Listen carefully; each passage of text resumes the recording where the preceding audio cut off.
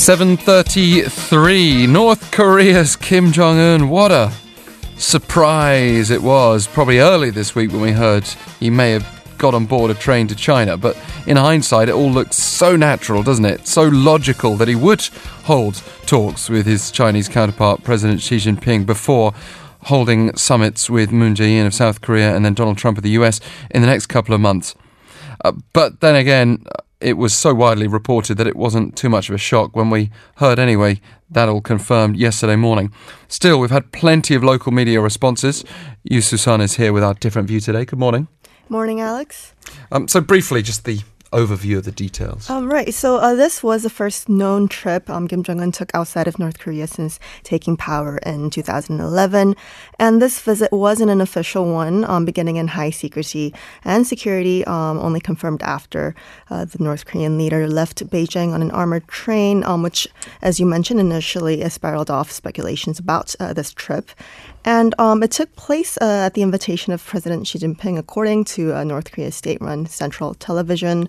And importantly, Kim Jong-un said he was committed to denuclearization as well as engaging in talks with the United States during this visit.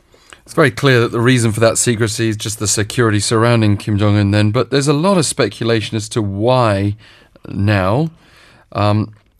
Even if, to me, it seems, as I suggested, fairly obvious it's related to the upcoming summits with Presidents Moon and Trump. But also what it could mean. Perhaps the more intriguing question is what it could mean for the denuclearization of the peninsula. What was the general tone of the papers? Right. So the visit was generally viewed in a positive light, especially in regards to the North Korea and China relationship, which is deemed crucial for solving this denuclearization problem. But there was a big gap in perspective as to the timing of the visit, why it took place now, and what kind of influence China will play in the upcoming summits, as well as achieving peace in the Korean peninsula. Some saw it as a crucial factor in paving the way for the future and improving North's relationship with the international community, while others viewed it as another variable that could further shake things up between North Korea and the U.S. Well, let's begin then with what this means for the China-North Korea relationship. Right. So 중앙일보 shed light on the significance of this visit, citing that it was Kim Jong-un's first trip abroad since he took power in 2011, and that the two countries had been very distant, had a very frozen relationship for the last 7 years, unlike when Kim's predecessors were in power. It also gave an account of how the relationship deteriorated in those 7 years. The chasm first deepened when Kim Jong-un refused Xi Jinping's demand to stop testing its missile programs in 2012. Shortly after, he launched the third missile test during China's biggest holiday season, which was a big insult to the Chinese president. And since then, China has actively participated in the international sanctions against the North. And it said this visit is thus a major improvement in two countries' ties with differing interpretations as to why this was brought about. And some say it was in part the North's response to Trump's appointment of John Bolton as his national security advisor, who has a reputation as a foreign policy hawk. Others also say it's North's attempt to increase its leverage ahead of the negotiations. And 중앙일보 said these are both logical interpretations.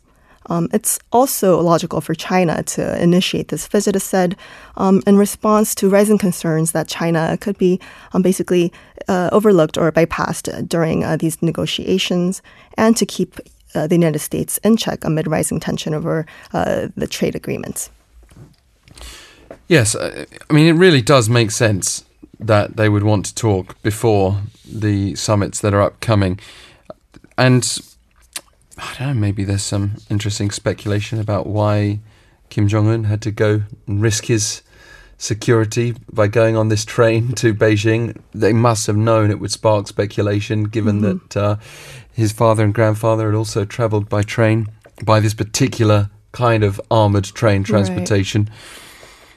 But then again, how can you? I mean, it also would have caused quite a stir if Xi Jinping had just gone over to North Korea. What does it say about the impact China's likely to have, though, in the upcoming summits? Let's look at that as well. Continuing with the Jong-un-ilbo. Right. So Jong-un was more ambivalent, had a more ambivalent stance toward the influence this is likely to have.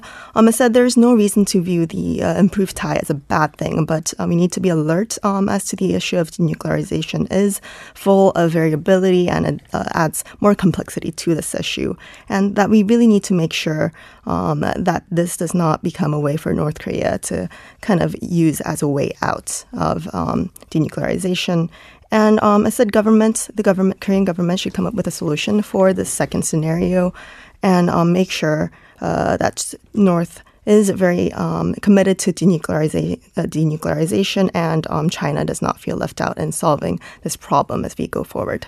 You also have the Gyeongyang Shinmun and the Chosun-ilbo's editorials on that matter. Right. Gyeongyang Shinmun said this is very necessary for achieving peace in the Korean Peninsula, as China is directly involved in Korea's armistice treaty and can play a critical role as the former chair country in the six-party talks and can thus help realize peace in the Korean Peninsula. On the other hand, Chosun-ilbo kind of said, talked about what the talk may have actually entailed, saying North would state its intention to denuclearize while talk with the United States, right? We don't have time to go into much more detail, but it's worth just pointing out the difference in the editorials. Some highlighting that Kim Jong-un had stated, according to China's state news agency, his willingness to denuclearize. Others focusing on the second part of those quotes, where he was suggesting that actually that requires also action by the United States and South Korea. And understandably, there's still skepticism about whether North Korea will actually accept American troops on this peninsula, or vice versa, whether the US would accept a withdrawal, or whether South Korea would accept that. So much still to play out. For now, though, with our different view today, Yu Su-sun, thank you. Thank you so much.